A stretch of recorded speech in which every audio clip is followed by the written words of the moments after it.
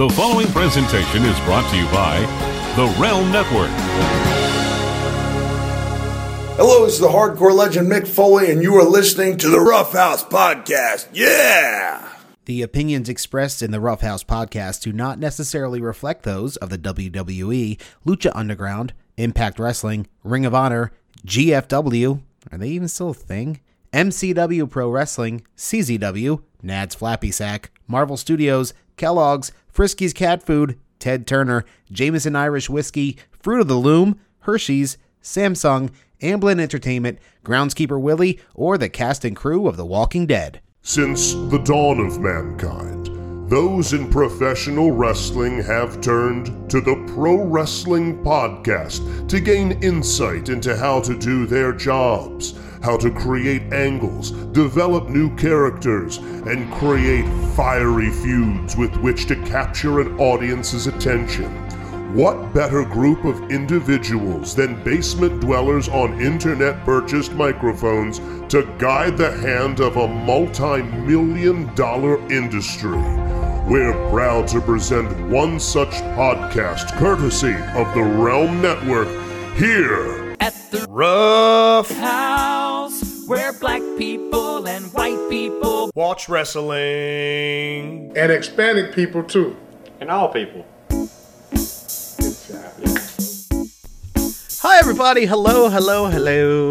Hi, welcome to the Rough House Podcast, your home for houses that are rough in podcast form. We know you have many choices in podcasts about rough houses, so we appreciate you choosing this Rough House Podcast. Yeah, it was either us or Bob Vila, and we really appreciate it. By the way, is it weird to you, a non sequitur for this pro wrestling podcast? That's not something we traditionally do here on the Rough House. We don't typically completely subvert what we're supposed to be talking about. Is it weird to you that I'm forgetting the names? Is it Richard Karn? The guy who played Al Borland. Is it weird to you that Al Borland now shills things that basically Bob Vila used to shill? Like the weird ladder, Craftsman tools, and I think he's for one of the flooring companies. He's the spokes thing. I mean, it makes sense. It was a lateral move. I believe in one season for a Halloween episode of Home Improvement, he did dress up as Bob Vila, who was in kayfabe. In Home Improvement, kayfabe was Tim the Toolman's Taylor nemesis. That's true. That's true. So, I know way too much about that. I think he hosted a game show or two as well, Family Feud at one point. He was one of the feud hosts. It was him, the guy who played Mr. Peterman on Saturday Night Live, who now hosts dog shows. Can't recall his name for the life of me because in my brain it's just Jay Peterman. Also, Louis Anderson hosted before it became the Steve Harvey Show, basically. Yes, that's right. Louis Anderson. I'm Louis Anderson. Well, that's a really good Louis Anderson. I don't know how often you get to use that in life. Not very much anymore. That kind of that ship has sailed. Yes, but it is kind of weird that Richard Karn is now legitimately doing the work of a TV handyman when he played a TV handyman. The sidekick to a TV handyman. Well, he did all the work. That's true. The whole time. So, I'm surprised that Tim Allen didn't drag him along to Fox for that show. That is kind of surprising. Or ABC. It was ABC. It was ABC first, and it moved to Fox. It is kind of surprising because I think I read that Jonathan Taylor Thomas has directed an episode or two of the show. Really? I thought he just left the business as a whole. He did, to go to school to become a filmmaker. And now he's trying to get some experience under his belt. So he directed an episode or two. But yeah, I'm surprised there hasn't been more of the Home Improvement gang on the aforementioned show. But yeah, Richard Karn being Al Borland, this is going to get me some slack in the comments, I'm sure. It makes me think of how Mike Rowe has become like the every person for blue collar jobs, when it's like, no, he was a TV host that featured blue collar workers. Like, hey, you gotta take what the ether gives you. He's legitimately a blue collar job cosplayer, and he's the one hopping on Facebook to talk about the value of a hard day's work. Hey, you know what? We could use a little redirection in terms of certain things in the country right now. So I'll take a little Mike Rowe every now and then. He's Towson grad. That's true. So, and Overly High School grad. So he and I share. Did he went to Overly too? Yeah. He was in our very tiny Wall of Fame. There you go. Actually, at this rate, being on a vaguely successful podcast network, I think. Notice you said network and not vaguely successful podcast. Notice what I did there? Yeah, I might be able to get my face on that wall. We'll see what I can do. Once you punch in that and Super Art Fight, the dozens of people we've entertained collectively, I think I'll start a letter writing campaign for you. We'll get hashtag Marty Wall of Fame happening. Okay. I'm all for it. I am all for it. Let's do this. So, folks, it's been another week of wrestling. And Chris, I had a professional wrestling shower thought that I'd like to share with you. Okay, now is this a thought of a professional wrestler you wanted to see take a shower? Is that what this is? No. Okay. For those of you who go on the Reddits, perhaps you're familiar with the subreddit, shower thoughts. Basically, you're in the shower, you have a moment, and it's you feel the world just open up to you. Yeah. Scrubbing your taint, you're feeling really good about it. You're getting in there, dusting off some grime, and then you're like, wow, I think I've found the cure for Vince McMahon or something along those lines. It is WWE related, Chris. Okay. I had a thought while I was in the shower because for whatever reason yesterday morning while I was showering, I was thinking about what we were going to talk about on the show this week. While you were nude. Yeah, while I was nude. Not sure how to read into that there, pal. There you go, Chris. There you go. Anyway, what hit me was, wow, Raw and SmackDown felt really inessential this week. Like there were a little bit of things that happened that started to move momentum forward towards Crown Jewel, or as we keep calling it. Well, actually, you know what? I will give the internet credit for this one. Blood Money in the Bank. I like that one a lot. It hit me that those shows are completely inessential, and it makes me wonder, WWE, for whatever reason, for the past 15 years or so, has those did you know little vignettes that pop up when they come back from commercials. And one of the big things that they push is we have millions of followers on Facebook and Twitter and YouTube and all of these views on YouTube. And that becomes a big thing they talk about with the stockholders and that sort of thing. Sure. As some have put together over the years, and well, up until I said, hey, I'll be on a pro wrestling podcast, that's how I worked. I was very easily following WWE by watching what was on YouTube and just watching the pay-per-views every month. Do you think that's actually become the intent? Yes, they fill 3 hours of Raw. Yes, they fill 2 hours of SmackDown. But the things that are important, that's 10 minutes a week. Well, I mean, you obviously want to get your product out to the most amount of people. Sure. And, part of their business model can be broken down to a big part of it being TV rights. So the TV portion is clearly important because that's where everything else comes from. So I feel like they're taking this Raw and SmackDown are just this throw a whole bunch of shit out there. Mm-hmm. And some of it will work, a lot of it will not. There'll be some cuckolding and some flippy doos and some really lame F5s onto gurneys. Yes, and, a really lame angle where a guy gets arrested in a restaurant after causing the mildest of kerfuffles. Yeah, you'll get a performer, Olympic performer who is not short, being called short, standing next to a guy whom he's taller to in the ring. Yes. You'll get stuff like that. And what they'll do is it's all about repurposing what you have. So you cut it up into nice little clips and you put up different clips on different socials and you just get the view count up. It could be, something that goes viral for a good reason, like Firefly Funhouse or Bray Wyatt's introduction, something like that. Mm-hmm. Or it could be something bad like the aforementioned Shorty G, Rusev, cuckold shit shows. Yes. But yeah, it's all analyzed in the analytics. That's in the name there, and they just use that as a selling point.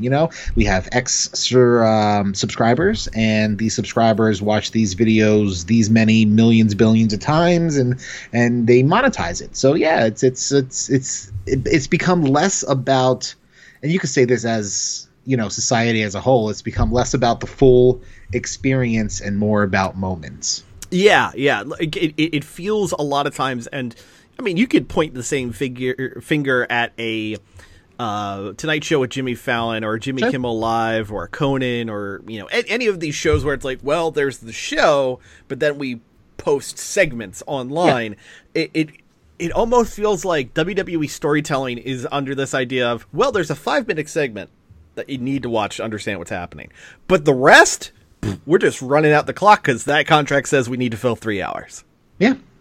So it just like all of a sudden opened up to me of like, that's why these shows feel like they never end and have no point, because they're just trying to fill up, the required tap. There isn't necessarily as much of a need or a want to craft something. It's more just a run out the clock situation.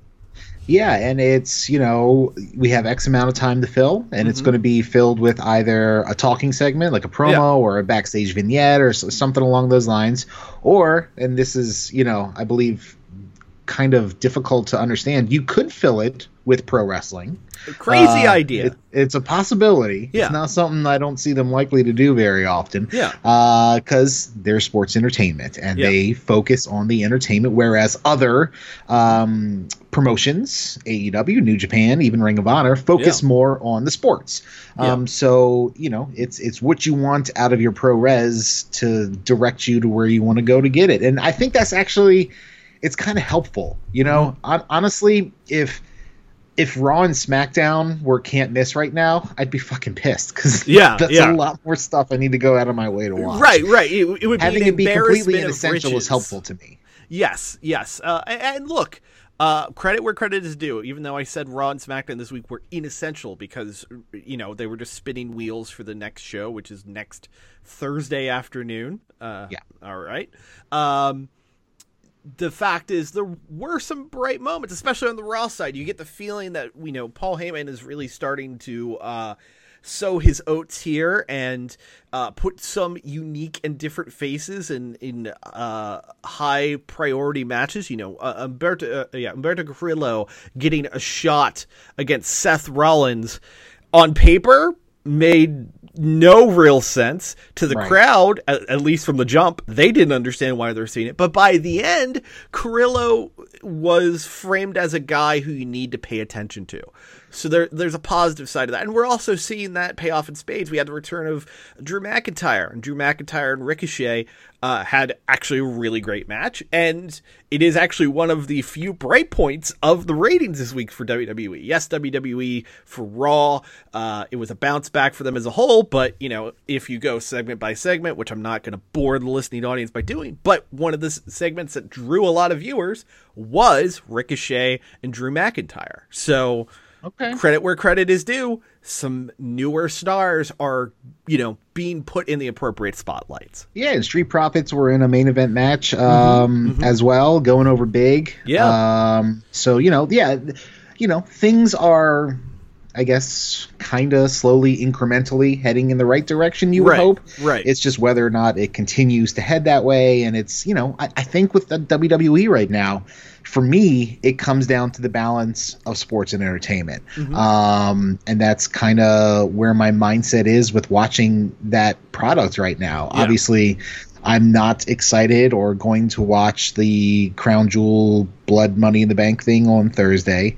We're another couple weeks away from Survivor Series. I'll watch Survivor Series. Yeah, because it is the one night you get to see Raw and SmackDown collide for brand supremacy. Right. And, that's the pay-per-views. Majority of the time are the parts where you get more sport over entertainment for the ratio. It's all about the ratios. Yeah. So, meanwhile, obviously we're going to compare to AEW here because they're the next guy that everybody's talking about right now. Yeah. When you break down their last Dynamite show, it was probably, 85 80 to 85% sports to 15 to 20% entertainment. Yeah. That makes the show go quicker. It's more exciting. You get a chance to showcase people in a better kind of way. And, like I said, it's that ratio. And that, for me, for what I want to watch, that's the ratio I want. I mean, with New Japan, you're talking fucking 95% sport and 5 to 10% entertainment. Yeah, depends on how many video packages you're getting on that show. Right. And obviously, entertainment comes from sport, but you know what I mean. Yeah, absolutely. Differentiating between the guys there. Yeah. But to talk about AEW and to talk about Dynamite, I feel like we're probably going to be focusing a lot on the 2 Wednesday shows, because that's really where, for Chris and I think that's where our happy places were this week. Between Dynamite, between NXT. One of the things that I really, really loved about Dynamite this week was the cold open of the show.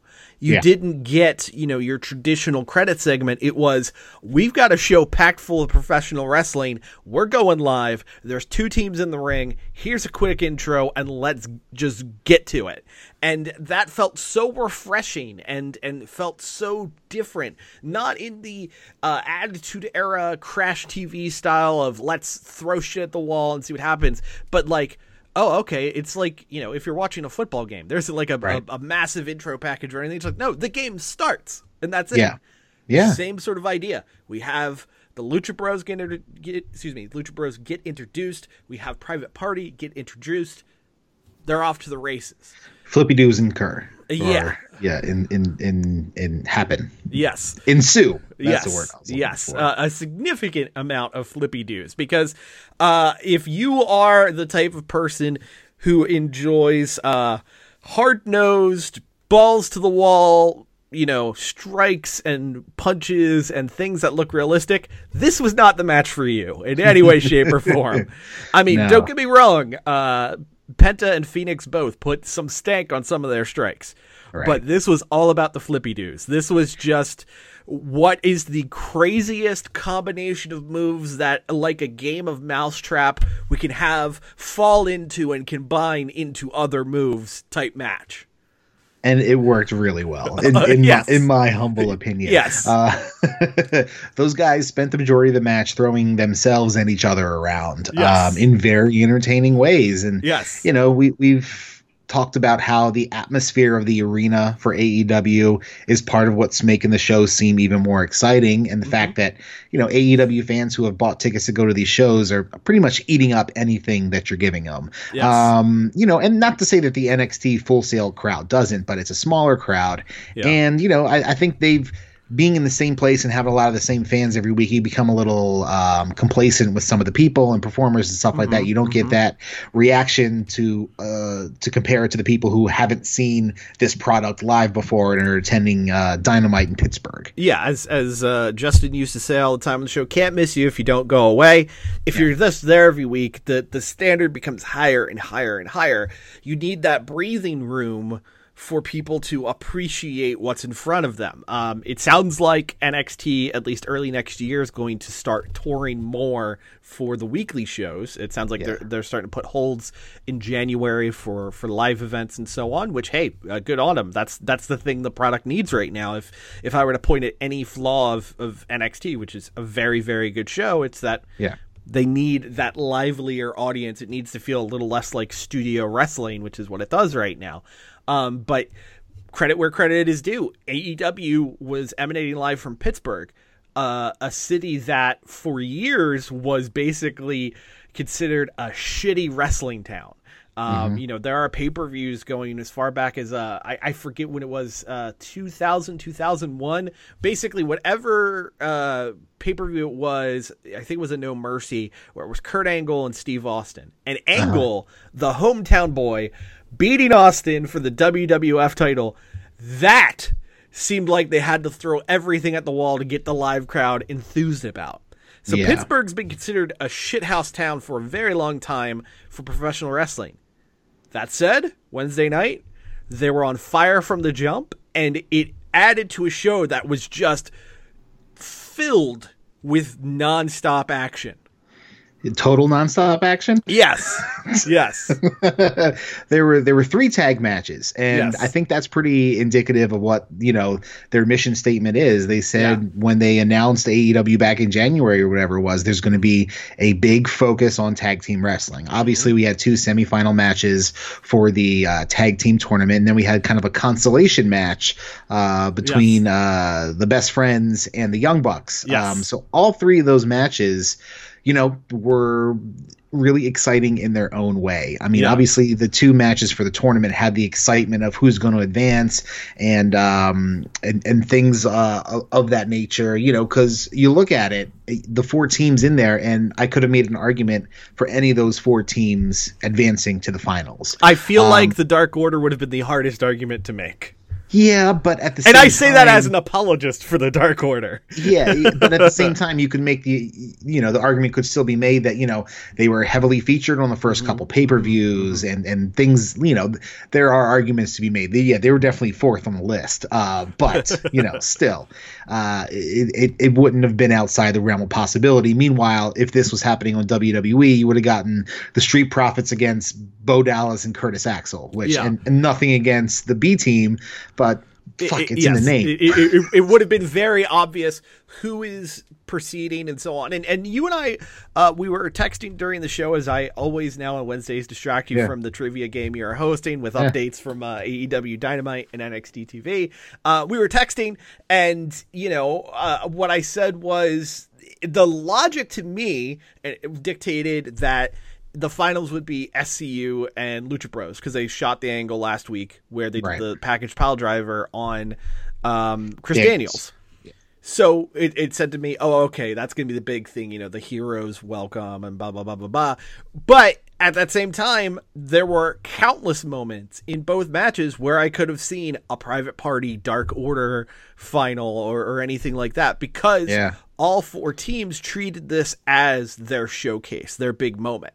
And to go into that next match, that was one of the things that I give a lot of credit to whether it was SCU or Dark Order, whoever put together more of that match. They all looked amazing. It's probably the best I've seen Frankie Kazarian in ages. I was going to say Kazarian had one of the best hot tags I've seen in a very long time. Yes. The Dark Order, who, let's just say they've been mixed in response. This was probably one of their best matches. The whole bit where Stu Grayson did the I think it was the splash in the corner to Kazarian, and then he did the dive over the post onto Sky on the outside. Like, just fucking wild. Like, I thought he was just going to do 3 splashes in the corner or whatever. Yeah. And then he just goes right over the top. I mean, it was a really exciting and thrilling match, and credit where credit is due. They had an exciting match, and they got the crowd excited while Jericho and his posse walked out during the match. Yeah, they did. To their credit, they did. But at the same time, that for at least a couple minutes, it really distracted. And it was right around the time of that hot tag as well. So the crowd, you can hear the crowd reacting to Jericho in the inner circle walking up to their box. But meanwhile, you're watching Frankie Kazarian go fucking hog wild and destroying everybody and tossing his body around in a fantastic way. And it's kind of, you can tell that that's not is what's getting the reaction. So, it ended up working out okay.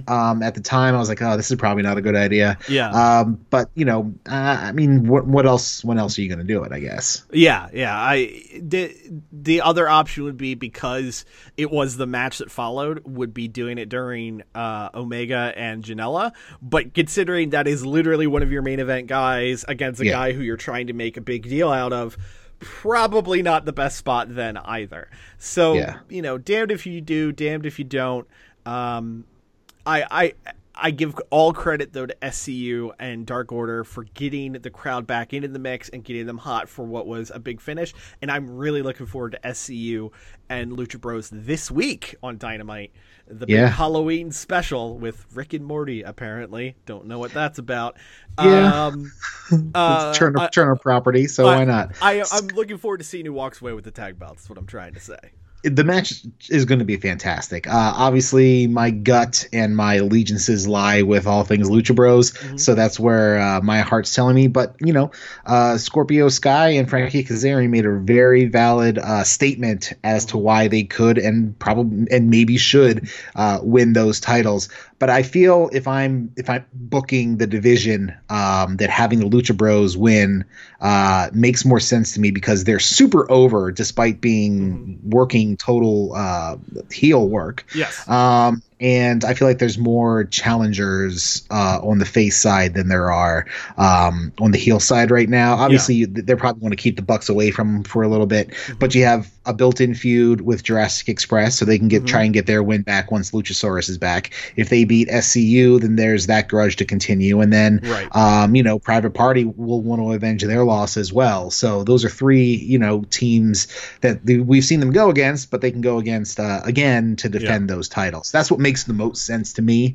And you want to build new stars, and those are two of the most over people on North American wrestling right now. So kind of hard to argue against them. Yeah, my gut says also the Lucha Bros, and I think the reason will be that the money is in Daniels and Kazarian going for the tag belts because you've built the storyline of Daniels coming back from the neck injury. They said 4 to 6 weeks on air last week, so I don't think we're going to get that version of SCU against Lucha Bros at Full Gear, which makes me wonder who the Lucha Bros are going to defend against at Full Gear, because I assume the tag belts are going to be on the line.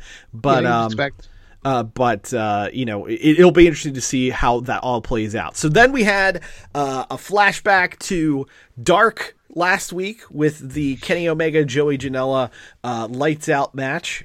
Which I finally watched and was fucking amazing. Yeah, just absolutely crazy. Did you catch the part where Omega threw up?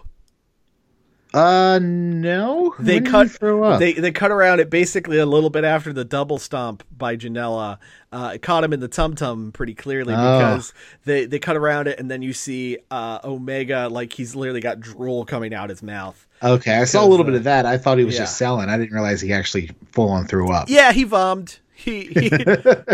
Well, I mean, there was a lot of abdominal impact in that match, so I'm not super surprised. And the fact it was actually kind of shocking because I wouldn't expect their top guy, Omega, widely regarded to be one of the greatest wrestlers going right now, to do that much risky shit. Yeah, I mean there were some moments in that match. I watched it sitting in the quiet room at jury duty the other day, and I'm sure my reactions turned some heads to people like, what the fuck is this guy watching? Right. But I was just like, oh shit, no, don't do that. Like a lot of really innovative hardcore without being super blood and guts spots in that. So yeah, kudos to both of those guys for going out there, one on the Dark match and just letting it all hang out, but then showing Joey Janela especially that he could wrestle. yeah So this match got added very last minute to Dynamite. They actually had announced that they were going to do Janela and Jack Evans in a 1-on-1 match for this episode of Dynamite, basically the night before Tony Khan called an audible because of how many people were talking about the Dark match, that they were going to rerun it. And this time it was all about getting over Janela as a legit wrestler. Not just a guy who can take crazy bumps and do crazy shit, though he took crazy bumps and did crazy shit in this match, but that shock of shocks, he can hang with a Kenny Omega in this world.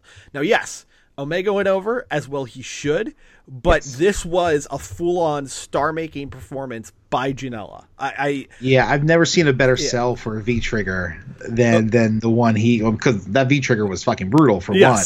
And two, just the way his body just was strewn across the middle rope was just a thing of beauty. Yeah. And Janela is still squeezed in a hardcore spot or two, doing a tumble onto the apron from the top rope, which looked like it hurt like a son of a bitch. Yes. But yeah, it was an exciting match because like you said, they had everybody buzzing about the dark match, and if that's the kind of last minute rewrites we're going to get on AEW, as opposed to Vince tearing the show up 2 hours before air. Yeah, that's the kind of stuff that you're like, okay, all right, this guy kind of has a good idea as to what people want to see and what's going to work on the program. Yeah, I will say also, this is the match where I really want them to find a way to bring AEW Plus to the States. AEW Plus being the service that they have for international folks on Fight.tv, where you pay $5 a month, you can watch all of Dynamite, and you get money off the pay-per-view. Well, the thing about those episodes is when the commercial break's happening, it's still airing on Fight. Yeah, and that's why, yes, they do picture-in-picture and that sort of thing on the live TV version. I don't think it is on the VOD version. So. But the matches don't end. The show doesn't end. Right. So, you get to see that little bit extra. They actually did on Friday night, weirdly enough. I would love to know how it did ratings-wise. Friday night, they re-aired this week's Dynamite with the extra 5-minute overrun post the main event. So I thought that was clever. But seriously, guys, I don't know what I got to do. If I have to wait a few days to be able to watch Dynamite but still pay you that $5 a month, let me pay you money. We're trying to give you money. Yes. Let us pay you. I know you don't necessarily need our money. I'm sure you want it, though. We'll be happy to give it to you. Please let us give you money. So what did you think about the Inner Circle Cody brawl for all bit? So, first things first, poor Tony Schiavone. That man cannot have a single interview segment go right. I think they're 0 for 3 in in-ring interviews, because between Schiavone's 2 and then Michael Nakazawa getting beaten up by Nyla Rose the first week, I think they're 0 for 3 in in-ring interviews here. Yes, every time Tony Schiavone has a microphone in his hand, and not a headset on his head, but a microphone in his hand, things go wrong. That commentary team, by the way, I fucking love more and more every week. It is literally Excalibur trying to explain to his dad and his crazy uncle why professional wrestling is cool in 2019, and it's fucking amazing. They really started to get a rapport, and if I were to have a complaint, and I don't want to be that guy, but that's kind of what we do here. It's kind of that JR is kind of a little bit playing crotchety old guy, a little bit. Meanwhile, Tony Schiavone, who, maybe 5 to 10 years JR's junior. I'm not sure of the age difference of those two, but Schiavone's fucking loving it, and it comes across like he's giddy at times when certain things are happening. Meanwhile, JR's like, man, there's too many. These tags are, you have to tag in and out. Blah blah blah. We fucking get it, man. Just let it happen. We understand, JR. Let the cool kids have what they want. All right. Yeah. Okay. They told you guys they had too many high spots when they were doing more than one suplex per match. So we get it. Wrestling changes. But yes, the way Tony Schiavone gets giddy, when fucking Moxley locked a Texas Cloverleaf on Pac, and you just hear Schiavone go, "Shades of the Iceman." 10 out of 10. Fucking throwing out a Dean Malenko's old nickname reference. Oh, yeah. So great. So this segment, all right.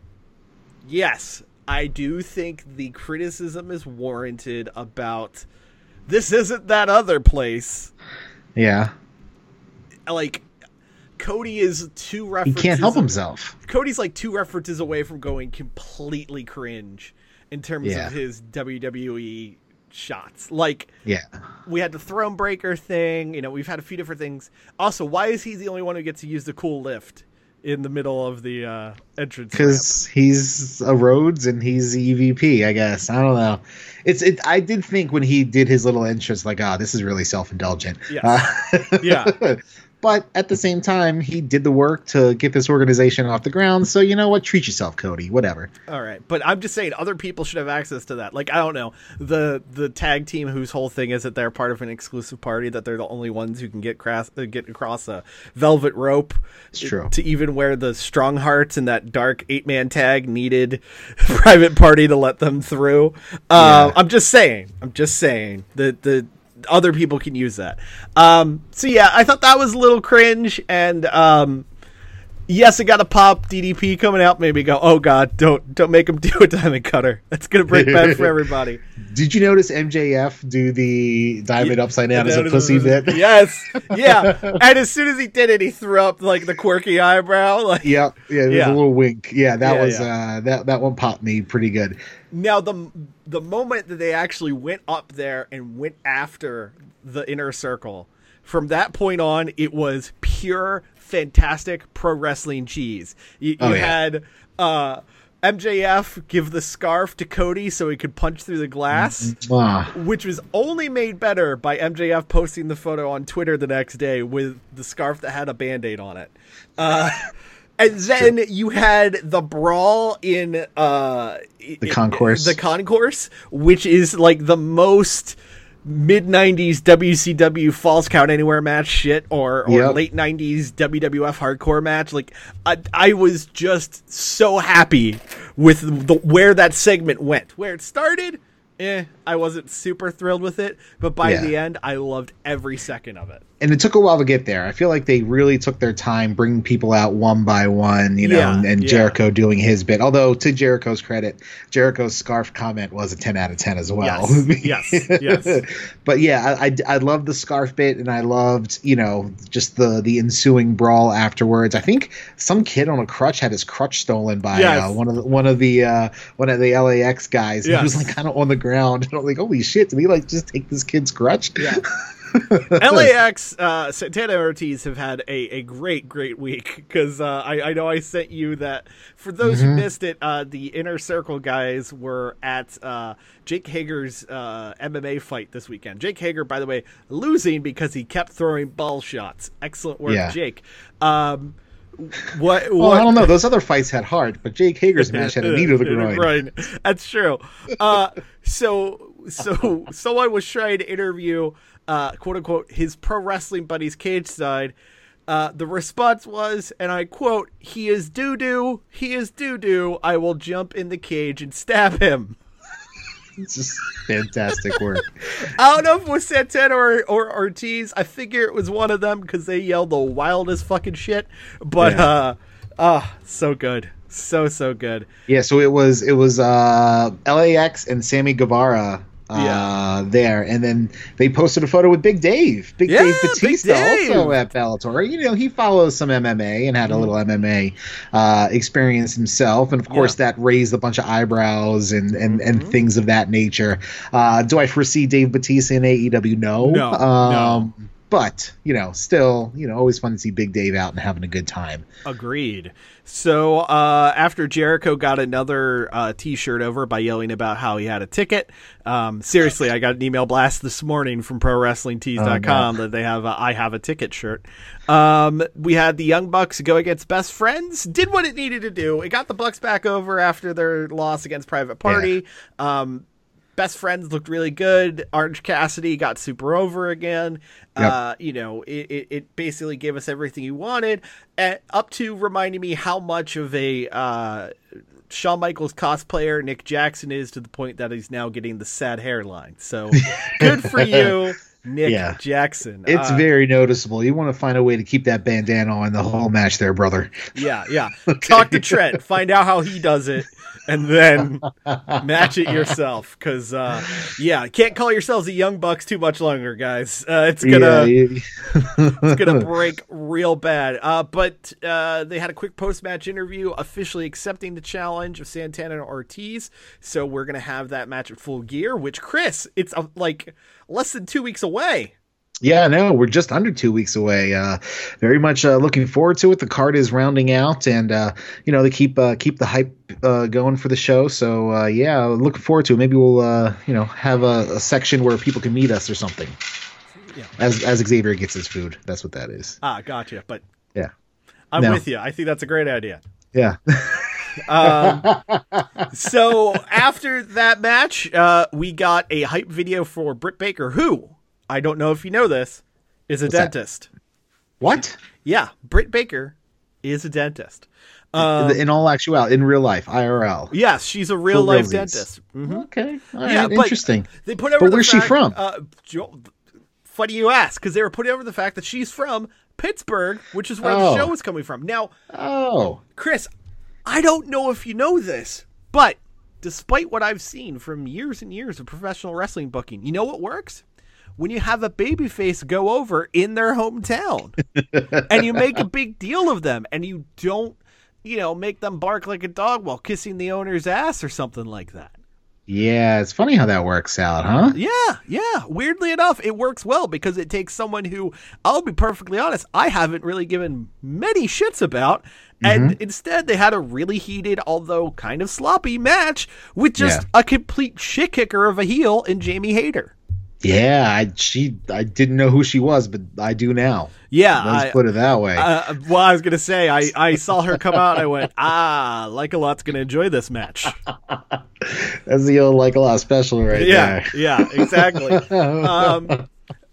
Credit to something I read on the old internet. It'd be really great if Britt Baker starts to signal that she's going for a finisher by putting on a latex glove. In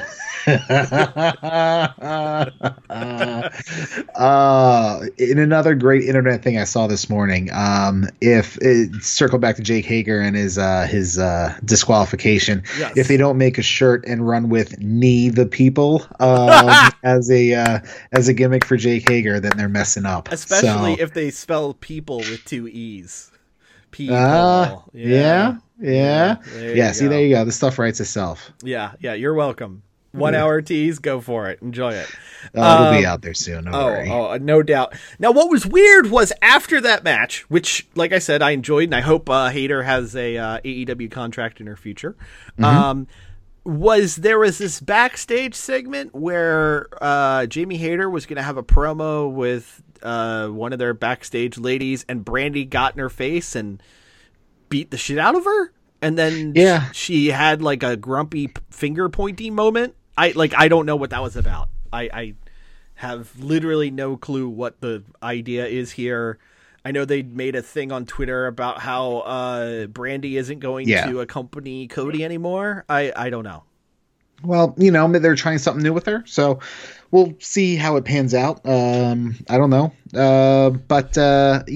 was, the match itself was fine for the most part. Yeah. It didn't really set the world on fire. But I get the whole, being in the hometown girl, putting her over, stuff like that, give her a nice showcase. She needed it because she had, over her past couple performances, have been like, I don't know. Mm-hmm. So, to get a good pop definitely helps her stock a little bit. And then the Brandy thing, I don't know. We'll see. We'll give it a chance, see where they're going with that. And then I believe it was the main event, right? Yes, indeed. And this is where the show got controversial for some folks. Yeah. So with roughly 15 minutes remaining, a main event time of quote-unquote TV time remaining, a phrase I have not heard in some time, and I'm so happy to hear is back, Jon Moxley and Pac went to a draw. Yeah. Match started out as Moxley was coming out. Pac ran down with the chair, popped him in the head, which seems to be Pac's favorite way of attacking people, just kind of jabbing a chair into their head. It seems effective, though. Yeah, and what I will say is these two had a hell of a match that I cannot wait to see a real finished version of, because... Again, in the bit that seemed to have some people on the internet clutching their pearls and wringing their hands, this went to a TV time limit draw. Yeah, and this is something that's been established within their universe. That matches have time limits, and we've had one draw before between Darby and Cody, and that was 4 or 5 months ago at this point. So I personally don't have a problem with it as long as it's used sparingly. As long as you don't write yourselves into the situations where you don't have, a clever way to get out of something, in terms of, like we were talking about with Bray Wyatt and Seth Rollins. Yeah. Why, if you don't want to put either of these guys over, why have the match? Obviously this match, the why is easy because of what happened prior on last week on the show between Mox and Pac. Yeah. God damn it. I keep saying Pac. So the why was there. But, again, it was one of those situations where neither one of those guys really could afford an L right now. Yeah, so, and if anything, it made you want to see more of it. Made you want to see what I will assume will be a future pay-per-view main event between Pac and Moxley. Because, these are definitely like two of maybe the top 5 guys in the company. Yeah, I mean, and on paper you're looking at it like it's two ex-WWE guys going at it in the main event of a new corporation, and some people had some responses to that as well. But yeah, they're two of the bigger guys in the company in terms of popularity, whether that be because of WWE or not, whatever. So it is what it is, and the match was fun. Pac, hit like a top rope Falcon Arrow on he did Mox. the deal. A 450 off the apron. It was an exciting match, and they hit the draw. If I were to quibble about that, it's you have a TV time limit draw, and then you have an extra 3 minutes of reaction to it. So if I were to complain about it, I'd say hit the timeout and then go off the air within 30 seconds. I mean, otherwise you're like, well, the match could have gone another minute and a half and maybe could have had a finish. Yes. But so that right there is why sort of thing. That right there is why Paul Turner ate a paradigm shift. Right. Because he made that call and he didn't need to. So Moxley got to be his loose cannon self. Paul Turner landed on top of his head. And then after the show, for the live audience, for those watching on Fight.tv and those who watch the Friday night re-airing, we got to see a bit of an angle. Basically, the long and the short of it is Omega came out. That turned into a brawl with both Kenny, Mox, and Pac, and then that brought out Hangman Page. And Hangman Page officially issued the challenge for Full Gear. So that will be a part of the Full Gear card, which is turning out to be a pretty well-stacked show full of talent for us here. Challenge Mox? Page did? Or Pac? Pac. He challenged Pac for Full Gear. So Mox and Omega obviously already announced, but we are officially getting Pac and Page in a rematch. Yeah. All right. Yeah, so then on the other side of the coin for the Wednesday Night War, we had what I'm going to say, possibly controversially, one of the best episodes of NXT TV so far. I liked it even more than some of the ones where like, well, this is a takeover level card, because this felt like a TV show. This felt like I'm being given hints and tastes of things to come. And I know that may sound like a weird thing to want out of my weekly show, but that it was the first one of these shows where it didn't just feel like, well, let's counter program what the other guys are doing. It was, no, let's tell our stories. Let's build our talents. Let's be NXT.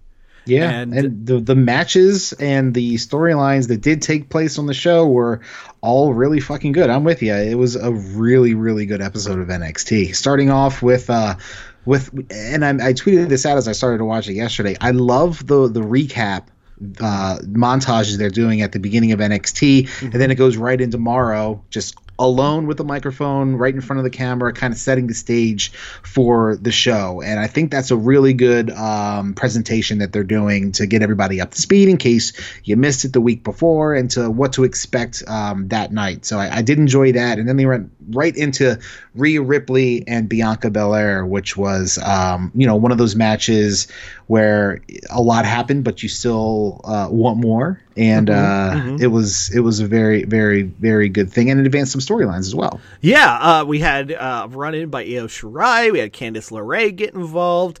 We had Ripley get a pretty decisive victory over Bianca Belair. So it strikes me that Rhea Ripley is going to be probably the next to get a title shot at the War Games takeover in just a few short weeks. But as you and I were talking about over text yesterday, Ripley feels like she's going to be the next big women's star, full stop.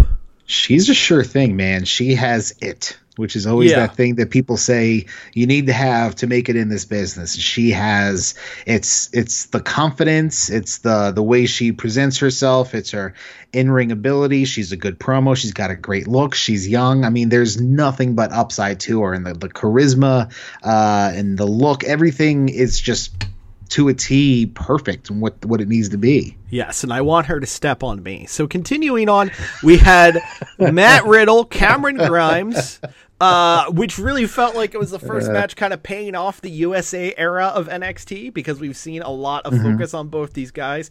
Matt Riddle, getting like the momentous title shot against Adam Cole and finishing up his issues with Killian Dane, and Cameron Grimes getting those super fast victories. Yeah. I was surprised by how much I enjoyed this match. I should not have been surprised by it, but Cameron Grimes, this is probably the best he's looked in NXT so far.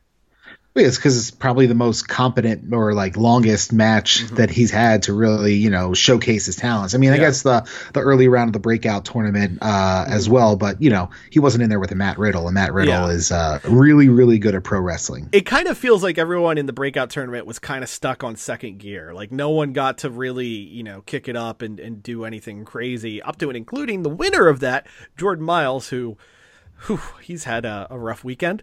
We'll talk more about him in a few minutes. Just Grimes looked great. Riddle looked like a fucking stud. I mean, there's really few other ways to describe that guy. And this is sort of the sad truth of NXT. I'm watching this, I'm going, God damn it, Matt Riddle should be like a fucking WrestleMania main eventer. And all I can think is he's going to be thrown into fucking toddler clothes like Chad Gable in a few weeks, looking like fucking Chucky Finster on Friday Night SmackDown.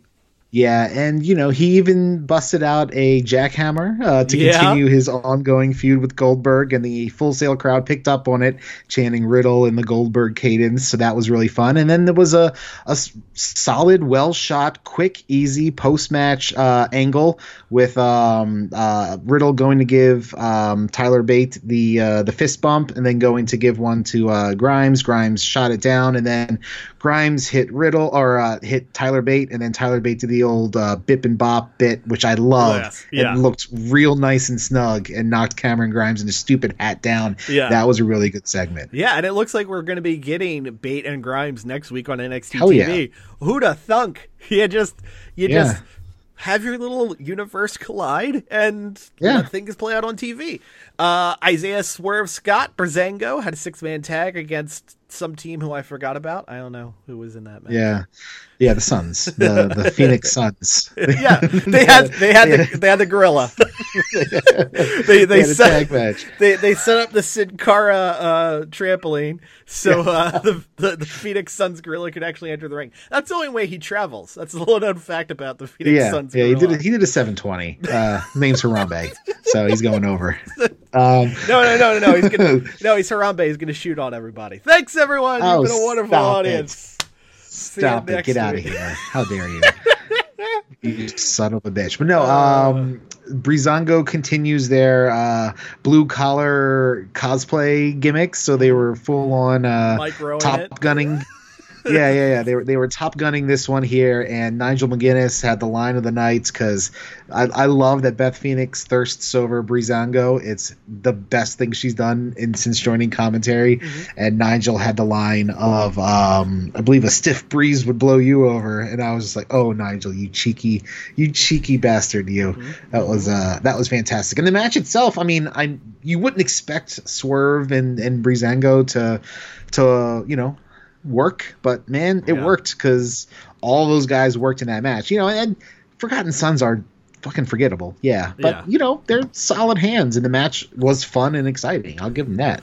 I mean, look, they're not terrible. It's just it feels like they need to just pull the fucking ripcord on this gimmick and try again. Like, they're gonna get hot shot at SmackDown. Don't worry about it. Oh, Jesus. That's good because we won't have to watch them then. Fair point. Touche. So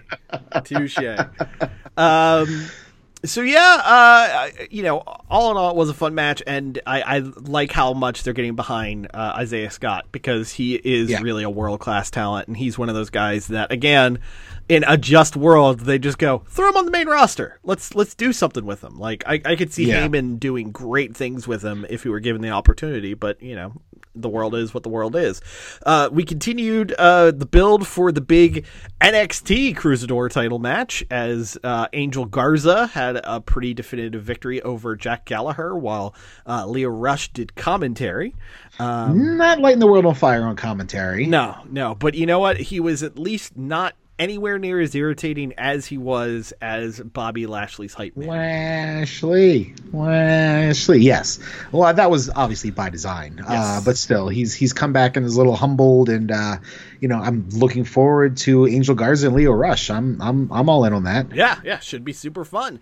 We had a number one contenders match for the WWE Women's Tag Team titles. I think this is the first official defense of the Women's Tag Team titles in NXT.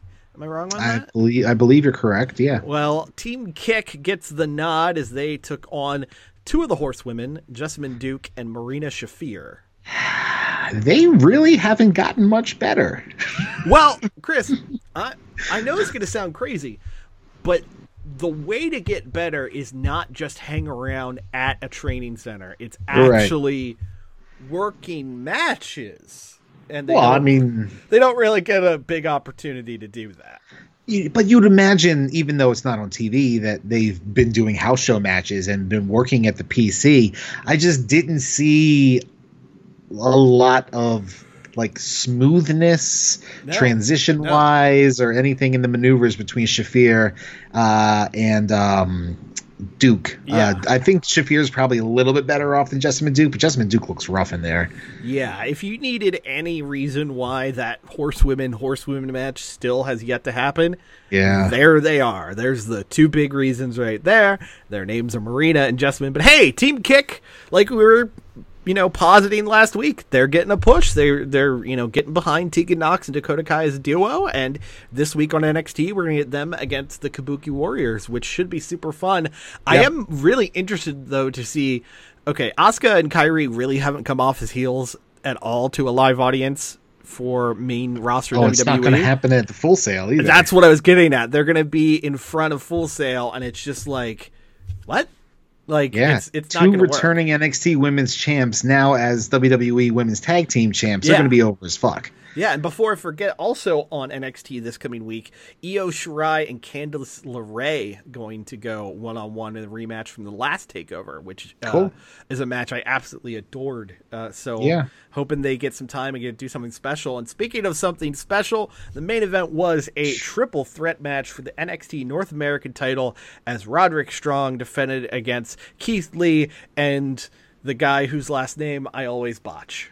Dominic Dijakovic. Thank you. Holy fucking shit, dude. This was just crazy. And just crazy spots, crazy moments, hard-hitting action.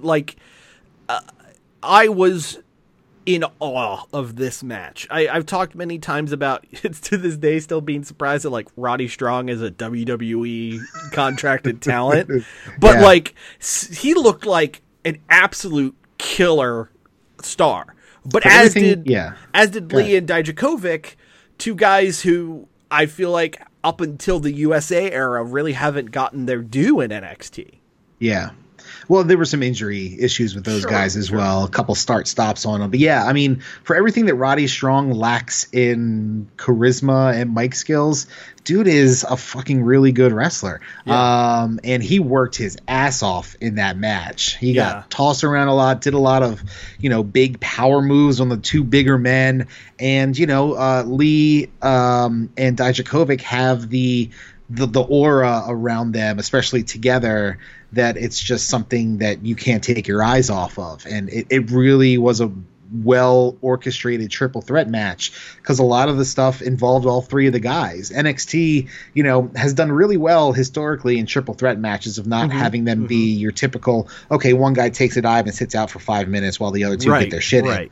They've done a really good job at incorporating all three guys into these spots, and especially the one that was gift all over the place of Keith Lee holding up Dijakovic, who was suplexing Roddy Strong. It almost went really wrong, but it ended up going really right and was just a fantastic moment. Also, Lee's big tope to the outside was gorgeous. Yeah. Good Lord. And for as great as this match was in ring, it was met by one of the most shocking angles in NXT history. Basically, you got both sides of your bread buttered if you are a sports fan or an entertainment fan when it comes to pro wrestling. Because end of the match, Roddy Strong, he was able to, retain and all that. So here comes the Undisputed Era. Everybody's hanging out with their belts. They're super stoked. The prophecy remains true.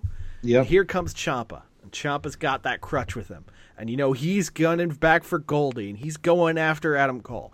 And oh, shit, who's out there with Ciampa? It's Johnny Gargano. DIY, back together. They're going to take down the UE. But that's 4-on-2. Is anybody going to help them out? Well, Finn Balor's back. Finn Balor is in NXT. He comes out. He's standing there with DIY. He's looking at the Undisputed Era. Full sails ready for this collision to occur. Everyone to go crazy. And then a little shout out to his old boys in the Bullet Club as Balor throws an AJ Styles-esque Pele kick right to the fucking head of Gargano. Yeah, and everyone loses their shit. Yeah, it was a really well done moment. You told me what was going on as I was driving home, and I was like, no, you're fucking with me. Yeah. And then once I got home and did my post trivia poop, I was watching the clip online of this Pele kick, and it hit flush, and Gargano sold the fuck out of it. Yeah. Immediately once that happened, all 4 members of the Undisputed Era go after Ciampa. Yeah. Finn Balor just stands there and just kind of takes in what he's done. He gives a side eye. Him and Adam Cole size each other up, but don't really nod or anything at each other. They just kind of go their own way. So it's still open to interpretation. Yeah. Because from the jump, I'm like, motivations. From the jump, I'm like, is he part of Undisputed Era? Right. But it was very clear as the angle continued to play out. No, he's like chaotic neutral in all of this, for our D&D fans. His alignment is of his own. And he picks up Gargano and murders Gargano with a 1916 on the ramp. Just absolutely. Either Balor's really good at catching a guy's head on the way down for that, or he murdered Gargano on the ramp. I don't know which one it was. And he does the finger gun point, and as he said actually on WWE Backstage Friday night, the Prince is back. So guess we're getting shades of Prince Devitt now with Finn Balor as a very, very angry young man on NXT.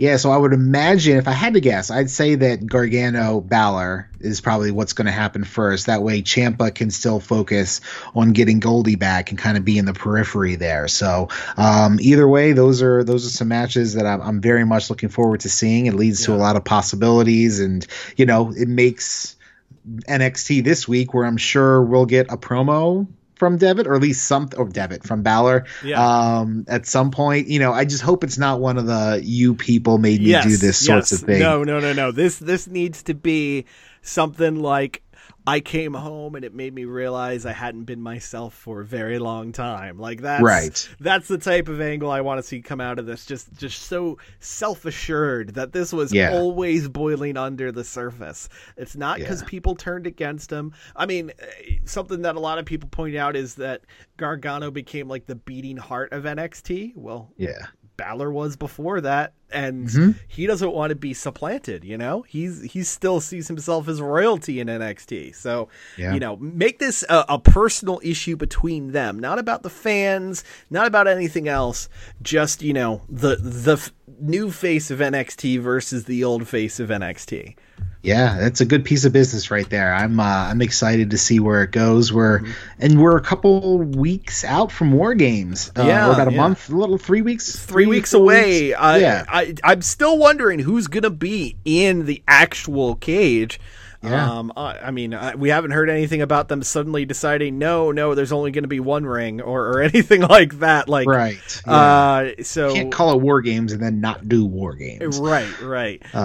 So we definitely, what would be interesting? I don't know if they could do it, but they could. I don't know if they have enough people to do it, is what I should say. What if they did a women's War Games? I tweeted that out the other day as to whether or not we'll ever get one. And I feel like it could happen at some point. I just don't know with this year, with how everything's aligning, where it really makes sense. I mean, do you have, Baszler, Shafir, and Duke, who we just talked about not being great, having those two in there, and then maybe add like Io Shirai on the other side against, Ripley, Candice.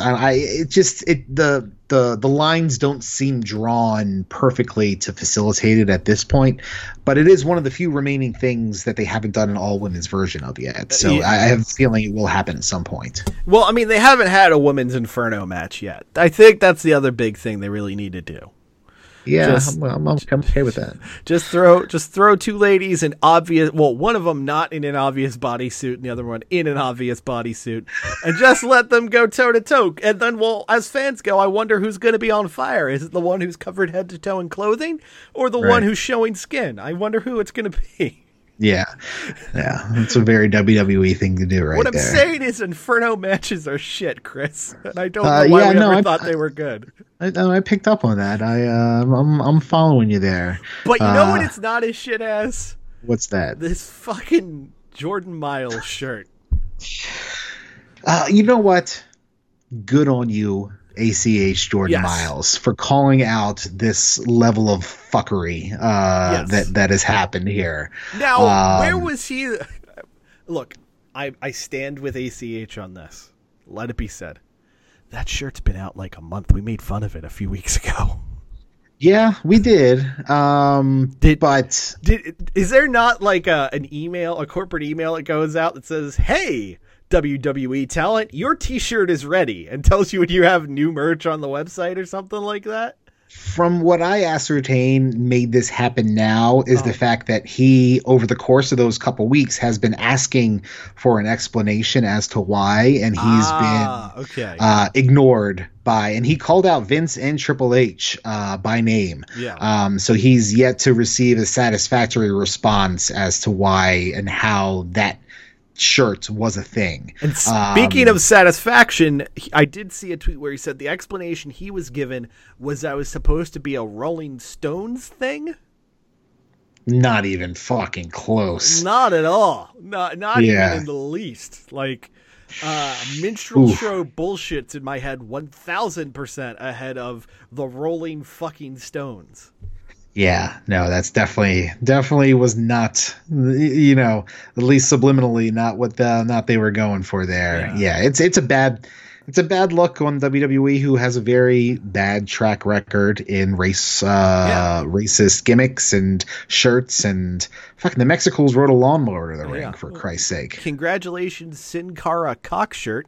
You've been officially supplanted as the worst Sorry, hang on. I just forgot about this one. The Undertaker, These Colors Don't Run American flag inside his coat shirt. Yeah, that one was pretty bad, too.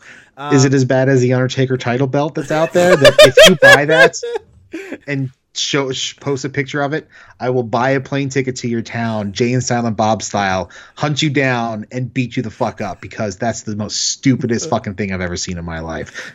All right. You know what? If you have $500 to throw away like that, may I introduce you to a Patreon for the Rough House Podcast? Just go ahead and send us your $500. You know what? We will find better ways to use it. We will find infinitely better ways to use it by, you guessed it, buying the Daniel Bryan weed belts. They're now on clearance. We'll buy a handful of those.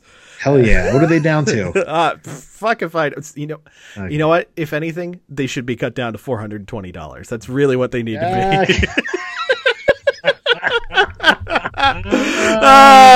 Weed jokes. Bye!